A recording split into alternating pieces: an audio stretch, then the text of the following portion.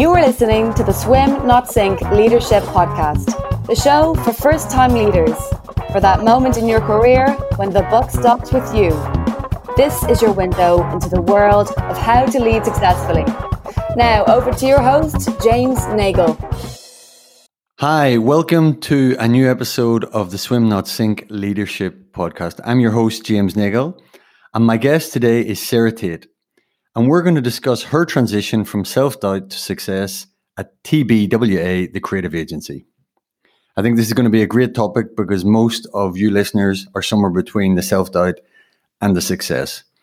But first of all, let me tell you about Sarah. She has been CEO of TBWA London since 2017, having previously led Mother, the UK's largest independent agency, for 10 years. Her management style is about the collective. Collaboration is a necessity. She believes that to produce work that can truly be called creative, every department needs a voice. On top of the day job and being a working mum, she has recently launched her own podcast, The Rebuilders, which is about committing to a broken situation and turning it into a success. And the show notes will have all the links. So it's my pleasure to introduce Sarah. Hello, it's so nice to be here. Thank you for having me, James. It's nice to be sitting in the hot seat rather than doing the interviewing. Well, let's see how you feel at the end. It's true. So first of all, to start with the personal link, Alistair Payton, who was a guest on my first season, saw what we were both doing in terms of the podcast and thought it would be great. So we've already had our blind date and that went well. And yes, now we're back. Now we're back. So let's get straight to it. I was really struck. You took over at TBWA London after 4 predecessors had all moved on after short stints. So when you walked in on that first day, how clear were you on what needed to be done? That's a great question. With hindsight, I would say not clear enough. We have, well, not just myself, but with my amazing partners, Anna and Andy, who I actually went in on the same day with. We went in as a trio. And the support of brilliant people in the agency, we have made it a wonderful success. But actually looking back, there was quite a lot of naivety there in terms of what needed to be done. And in some ways that was okay because, it sort of gave us energy and it sort of made us immune to some of the problems we were going to have to face, actually. But hindsight is a wonderful thing. And sort of looking back, I probably could have had a clearer plan for myself and my own approach to the leadership journey. So let's staying on that sort of first day. If given what you knew then, if I asked you, why are you the best person to do this? What would you have said? Very interesting. I would have focused on very specific previous experience I was bringing to the role.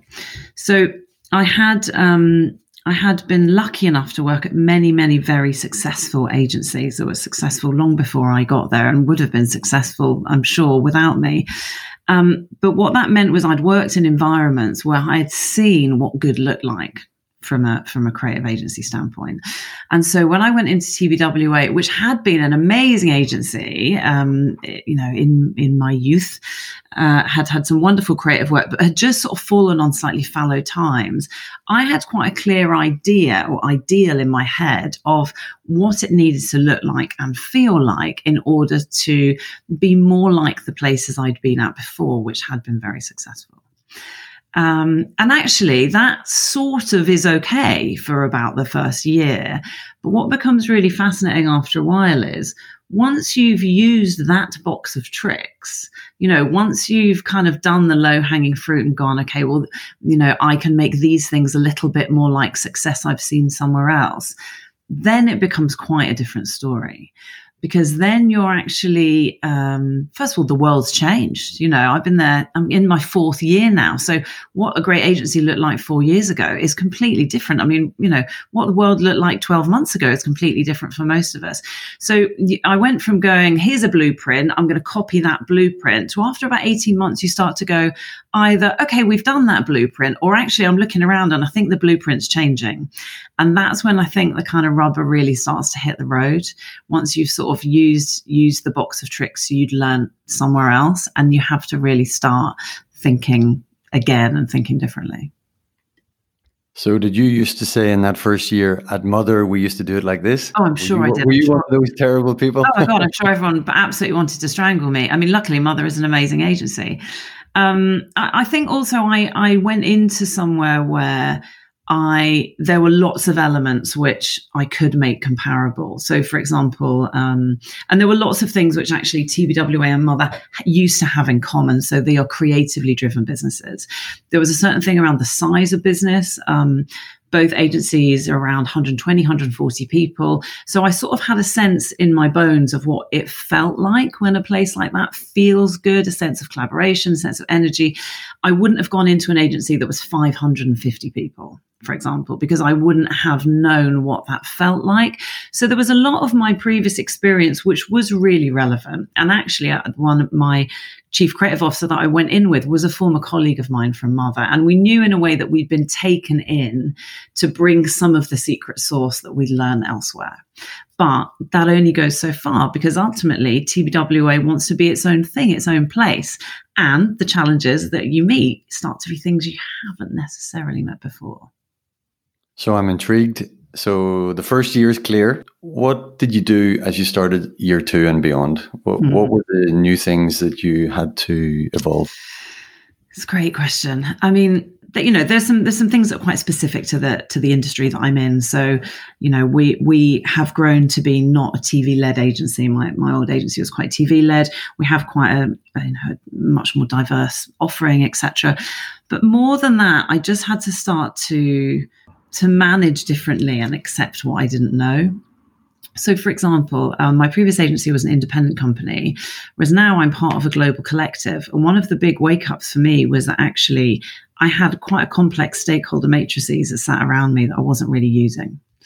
Because previously, it was independently owned, all the stakeholders were in one building, and, I just sort of assumed it was the same thing. And what it meant was that I wasn't actually managing that group very well.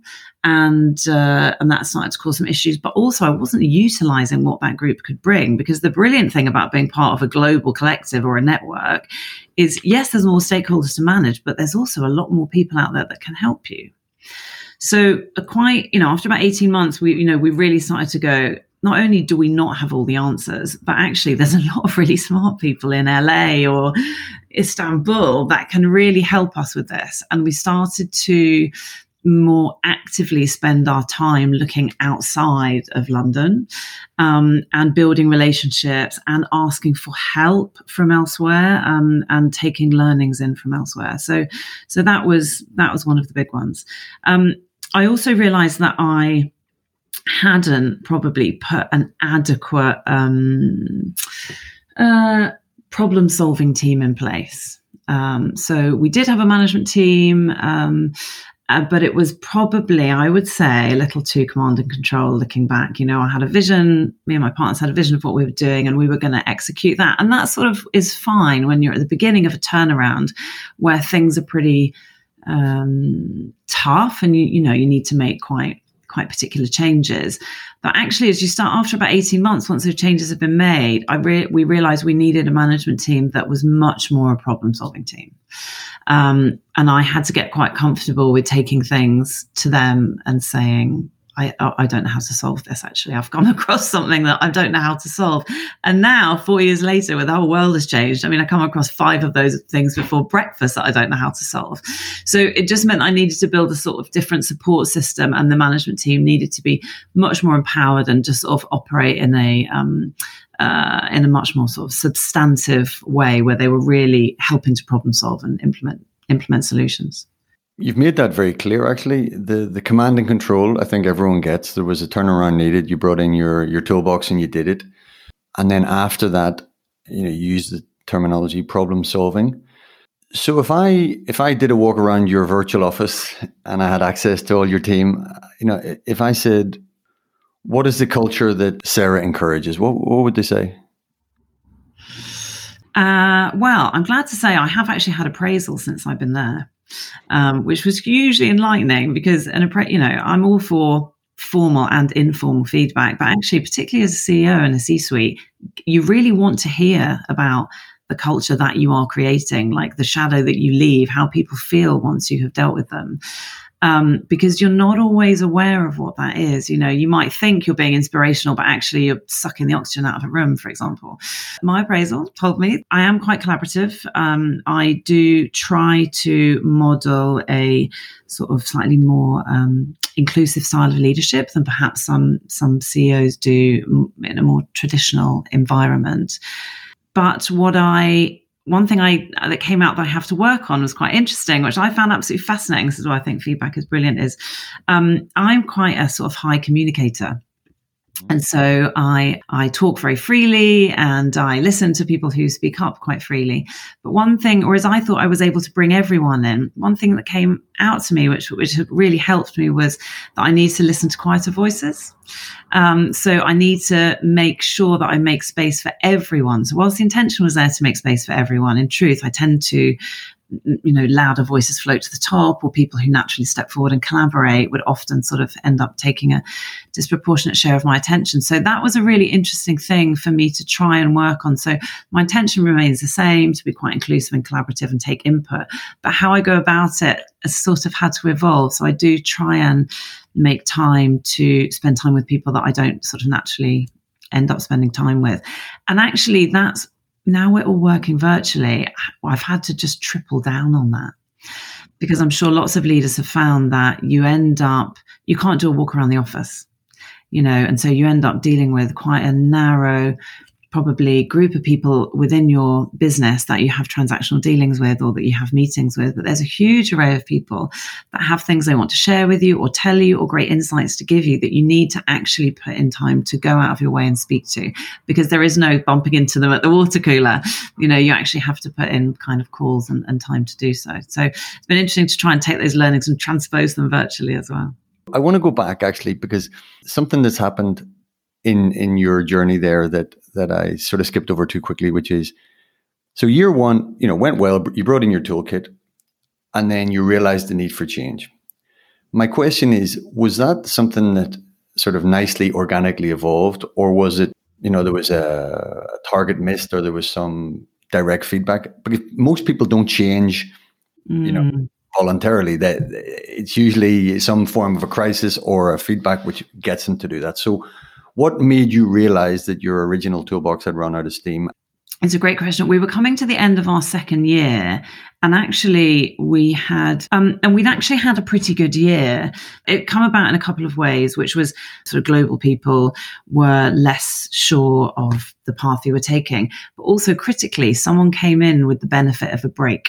My CSO had been out on maternity leave, and she came back in, and she was able to come in with clear eyes and go, some things need to change. Like in the last year, these things have stayed a little bit the same. She was able to bring in some fresh insight, and just by being there, change up the dynamic a little bit. And it just allowed us to to really reset as we went into the following year.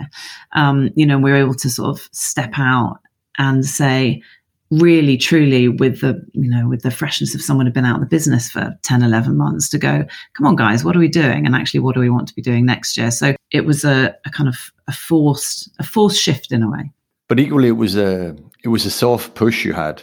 It was a soft push. It was a soft push. Yeah. And it's admirable that you picked up on it. So I'm going to go then to this whole thing of collaboration and the fact that you work as a triumvirate. That's really feels foreign to me, right? So I'm really curious. So maybe start with the pros and cons of how that works in practice. So first of all, it's relatively common in our industry to kind of work in those groups. It's not, so it's something we're all quite used to. And the key thing is we all have clear areas of responsibility. So Chief Creative Officer is responsible for creative output. I have a Chief Strategy Officer, myself and my CFO. But we do come together for collective decision making on the big things. I don't take decisions without the rest of that sort of trio or quad with my CFO there. But I think because we have our areas of specialisms, and because we have spent 20 years within that specialism in some cases, actually we have strong respect for each other. One thing we've also done, which I think has helped, is after 2.5 years, we did some quad coaching. And I'm an absolute massive coaching advocate. And what it was able to do was just to make sure that we were communicating as effectively between the four of us and making decisions as effectively as we could be, which you sort of take as read that you do. But actually, it was interesting just to kind of, be in process a little bit as a group. But it works brilliantly for me. It's interesting what you say about having somebody observe your meetings or observe your decision process, because I had that once that was imposed on me early on. I remember the girl at the time, she just said, the roles and responsibilities aren't clear. There was one functional leader in my team who it wasn't clear if he was absorbing my role of taking the decision or whether he was on the side of his team. But it was fascinating to just get that insight. Exactly. And I've benefited hugely from having really excellent coaching at TBWA. And it sort of taught me so much. And one of the things it kind of taught me is that a good team should always be in process, should always be working on itself. Because, 90% of the time, me and my partners, it works perfectly. But sometimes, maybe there's a new person join, or maybe there's new external context, so COVID or working virtually. And actually, you don't necessarily want to just assume that it'll naturally fall into operating perfectly. Why not take a bit of time to kind of ensure that it's operating perfectly? And sometimes when I found, with other team groups that I sit in, when it doesn't work quite as well, is when things are sort of implicit. You implicitly understand how your work and what the roles and responsibilities are. But sometimes people have slightly different views of what that is. And it's much better just to make it explicit, just to kind of contract around it and say, okay, these decisions you take, this is what I take, this is your expectation, this is my expectation. And it doesn't even need to take more than half an hour sometimes, and it can just solve so many issues. I'm going to go back to the theme just for a second, because it was from self-doubt to success, and I haven't heard much self-doubt yet. So when we talked previously, you mentioned that at one point in your career, you had self-excluded from taking on a CEO role. Yeah, that's right. So tell me about that. So there's two reasons. One of them is personal, but I think it is important to state because other people might find themselves in a similar position, and the other is professional. So the personal one was that I'd made assumptions about what the role would require from me in terms of my life and my sort of balance. And I had 2 small children. I, in fact, was on maternity leave when I left my previous role at Mother. My children were 0 and 2 years old, and just turned 2 years old. And I had made a decision, an assumption that actually being a CEO wasn't for me. My kids were too small, and it would take too much of a toll. I wouldn't be able to balance it with what I wanted my family life to look like. And I say that because I know, I'm sure I'm not the only person, man or woman, who's made some assumptions around that kind of thing. And what happened was, in actual fact, I was employed by a very enlightened person called Troy Rahalan, who's my global CEO, who gave me this job on a 4-day week. A 4-day week for a first-time CEO. I mean, I just didn't even know it was possible. And so it just showed me, don't rule it out necessarily. Ask for what will work for you, the shape that will work for you, and you might find it's available. And I do think that's quite important to say. And actually, my kids are now 4 and 6, and I feel really that I have been able to balance it, and it's really, really worked. I homeschool my kids on Fridays, so I see them all day Friday. So it was an issue that wasn't an issue. The other issue was more around the confidence part. So I didn't believe that I had the skills that were necessary to take a CEO job and make a success of it. Yeah, I just ruled myself out from it. And I think to some extent that was because I had been within businesses that had been very successful. And once you've been in a business for a long time, it can become quite difficult, unless you're very self-aware, to really understand to isolate your skills and contribution versus, the excellent environment that you're within. And so I wasn't wholly convinced that actually I personally had the skills or the knowledge that I needed to take into another environment. So that is why I had ruled it out. I'd like to pick up on both of those. The first one, was it a case that the global CEO wanted you and was willing to be flexible, or did you ask explicitly, this is what I need? I didn't ask. And this was my big learning, actually, because had it been left to me, I probably would have said, I'll take a 9-day fortnight. I probably would have fudged it and ended up with something that didn't work for me. They offered it me. The reason that there's reasons behind why they offered it me. I was, contracted at the time for someone else, and I was doing a 4-day week, and they assumed I would want the same contractual pattern. But I didn't ask for it. They made an enlightened assumption, and I took it.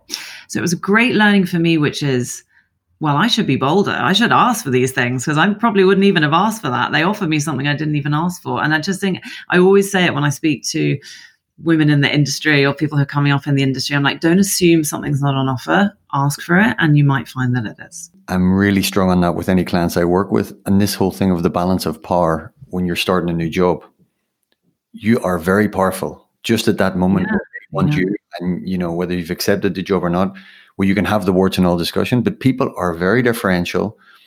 It's remarkable that, and they're surprised by nearly the generosity of the employer. No, it should be a very, a conversation of equals at that point.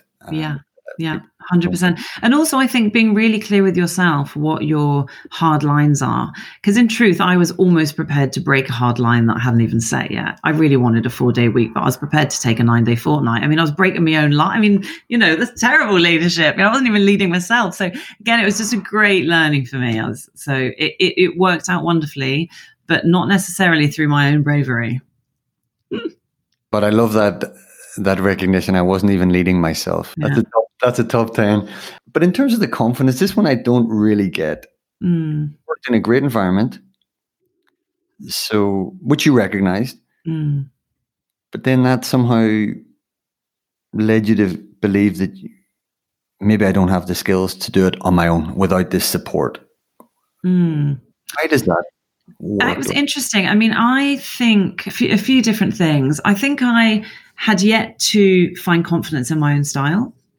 And I hadn't seen many people immediately above me on the ladder in CEO positions that I could identify with, which is a diversity issue in general, I think. I hadn't worked for a female CEO.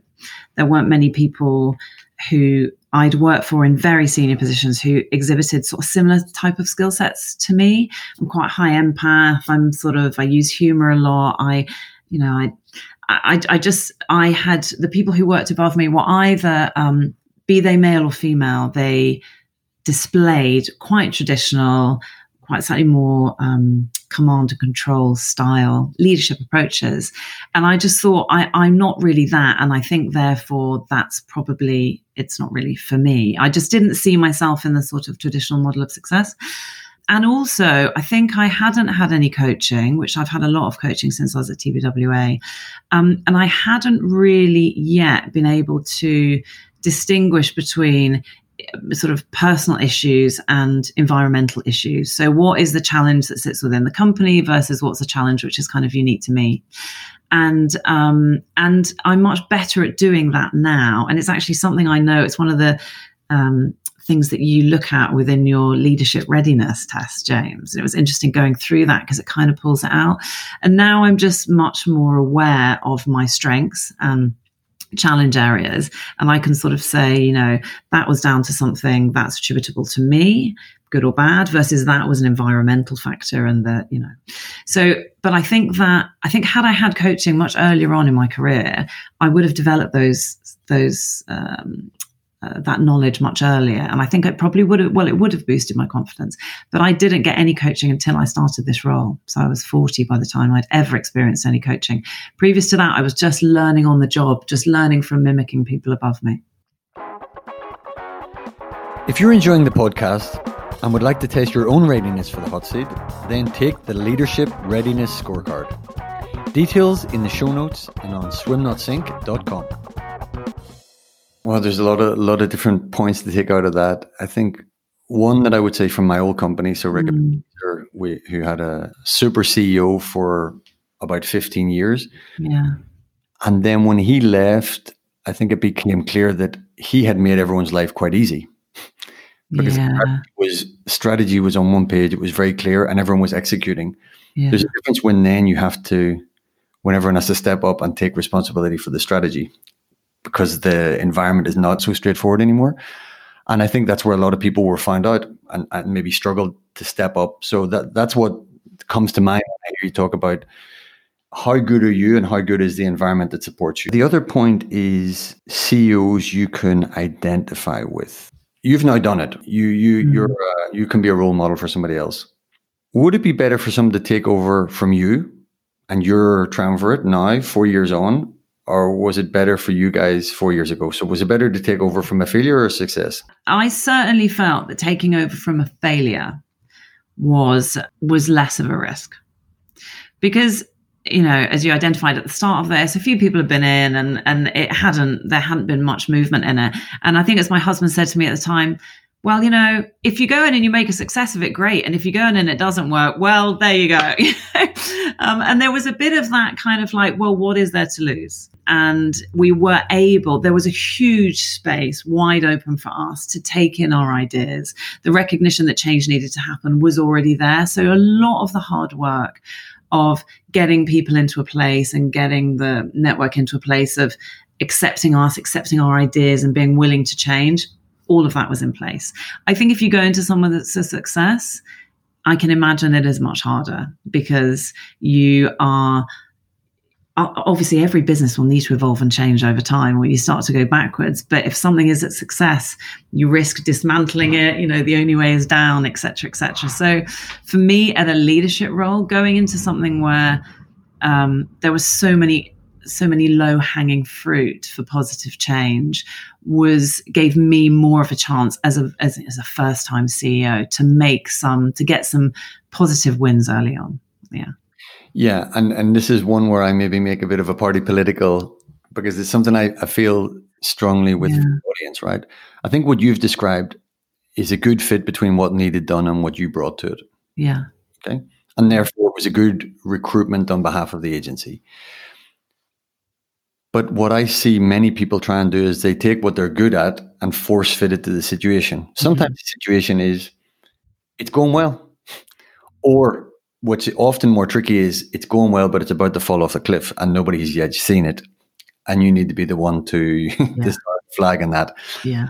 I think, and we look at it on the Rebuilders podcast about rebuilding, and which was in part inspired by personal circumstances and part inspired by sort of, turning a business around. And one of the very first stages is accepting that something needs to happen and sort of letting go of the thing that hasn't worked. And, and then the next stage is, okay, how do you go about putting things back together? Now, for us at TBWA, that first stage was already done. You know what I mean? They were looking for a team who could come in. There was an acceptance that things were ready to change, and we were sort of planting in fertile ground in a way. But in the other instances you describe, there's it's hard work to go into, be it a business or a relationship, and acknowledge that something needs to change and identify what that thing is and get people on board with the concept of change, because the old adage, no one likes change. So I think we were, in many ways, we were going into an environment where a lot of the hard work had already been. There's one other sort of dimension of your story, which I'd like to get on to, which is that you moved from a big but independent agency. Yeah. And then you moved into a global network. And going back to Alistair Payton, my discussion with him was at the other direction, where I was in sort of a big multinational and I was looking to move down to something smaller. Yeah. And he was very interested in talking about the challenges. So I'm aware of the challenges of going from bigger to smaller. How have you found the journey going the other way? I actually found it easier. And the reason is because my experience of smaller companies and independent companies is what I now understand is what is termed a hero culture. They're founded by incredible individuals who make a mark, and they have a really strong view of how things will go. and you kind of slot in underneath that. And it doesn't matter whether it's Steve Jobs or kind of the founders of my former agency. And that sort of hero culture means that everyone can sort of slot in behind and you kind of replicate that vision. What I came across when I went into TVWA, which is a collective and is part of a network, is actually now I understand it's called more of a host culture, where you don't have to be this heroic, amazing individual, because that's not really how those, much larger multi-stakeholder matrix organizations work. And the great thing about that is you don't suddenly need to sort of, you don't need to be a hero. There's a huge network of people who can help you, and no one's expecting you to sort of be the next Steve Jobs. Actually, they're expecting you to work with an amazing team and ask for help and connect and learn from other places. And so for me, that was a huge blessed relief, because things that I thought, this image of a leadership that I think I'd had before, which I thought I couldn't match up to, I realized I didn't need to, actually, because I was in this, global organization of thousands of absolutely excellent people who were very willing to help me. And it was about sort of finding my place and connecting it together. And I found it much more supportive, and people willing to help and willing to listen and willing to coach me and train me and that kind of thing. So I actually found it much easier. So maybe looking more now into the future. You're a CEO, you're a working mom, you're busy, and then you decide to do a podcast. I mean, where did that I know. And I did it with my CSO, who has 2 children, one of whom is even younger than mine. The reason that I did it, and the area which is of just such enormous interest for me, is the kind of cultural people element of business. And I think that is partly because I'm from a strategic background, and, strategic planners in my industry we spend our time understanding consumer behavior and why people tick and why they do what they do. And that's kind of my first love. And then when you go into a company, you realize, and then when you're running a company, you realize that people are it. I mean, we're a service business, and we are, our people are what we do. Our people are what generate ideas, and we have to have, we want a creative environment, a diverse environment. And actually that is where it begins and ends, how those people come together to communicate, to problem solve, how they function or don't function, how intrinsically motivated they are. That is the night and day of my job.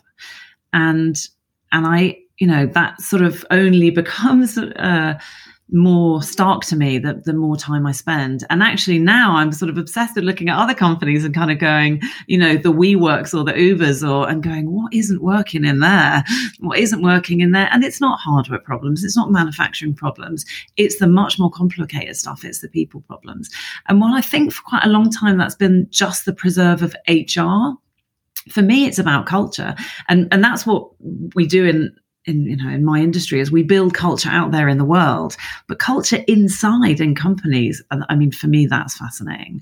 And for me, that will be the holy grail of what will make companies tick. How do we adaptively problem solve? How do we attract diverse talent? How do we protect that talent when, people are so pressed and stressed with everything that's going on in the world? And for me, it's not just the preserve of HR. It is the be all and end all of a company. And so that's the area which just takes more and more and more of my interest.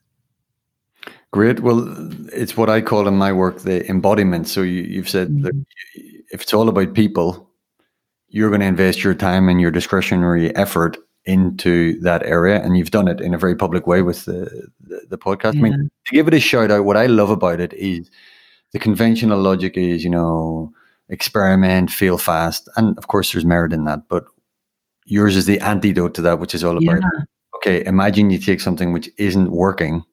How do you fix it? And there's very few people talking about that. And it's much more where my heart lies. So I really enjoy it. Yeah. And I don't know if it's a function of middle age. Maybe it is. But, the truth is that Anna and I just thought, yes, in the movies, people can sail off into the sunset and start again. And startups are so sexy. And, we were sort of saying yesterday, how often do people write about ruby weddings rather than write about the first flush of love? But the reality is, for most people, most of the time, we are we want to make the best of what we have in front of us. We don't want to just kind of, quit and walk away. And particularly now, we actually started it in the middle of 2020, but even more so now, people are picking up the pieces of plans that they had, or relationships that have struggled, or businesses that are struggling, and they want to put them back together and make the best of it. And for us, it might be less sexy, but by God, is it a skill? So as we come to the end, I asked the same question to all my guests, which is, if you think back to you maybe pre-mother or pre-TBWA at that stage, what are your pieces of advice? I always say get coaching as early as you can. And by coaching, I just mean find ways of being self-reflective about you and your style and what works for you and your strengths. And that could just be reading some books. It doesn't have to be paying for a coach. It could just be reading books. I just didn't do that. And it wasn't something that was really done apart from an annual appraisal. And actually, it gives you so much confidence and it helps you work into your strengths. And I just think, don't be shy to spend time on yourself in that way. Yeah, it's my own personal sort of priority for 2021 is to normalize it. Yeah. I know that coaching has become a lot more mainstream, but it for me, it has to be the absolute norm. Why? Because as you've talked through, there's lots of challenges, lots of things going on in your head. It is the hot seat for a reason. And you do need support. And if you don't get it, in whatever form that support comes, if you don't get it, you're more likely and it's not going to be pleasant for you or for the people who work around you. So. I can 100% say that I would not have been successful in this role without the really deep coaching support that TBWA have given me. My boss, Troy Rohannon, I'm going to call him out again, is massively enlightened. He's the best boss I've ever worked for, the best person I've ever worked for. He is coached, and all of the senior leadership team in global in TBWA are coached, and I thank them for providing and shining a light on the requirements and the necessity of coaching and providing it for all the CEOs, which they do, because it's been absolutely invaluable for me. I think you're going to get a request for more of that from your team when they. Well, we did actually at the end of last year.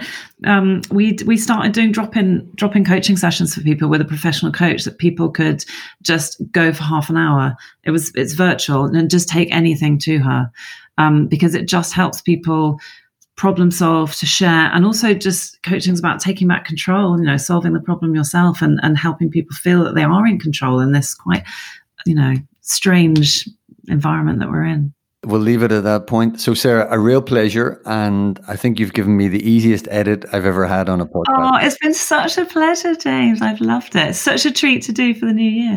You've been listening to the Swim Not Sink Leadership Podcast. Subscribe at swimnotsink.com/podcast.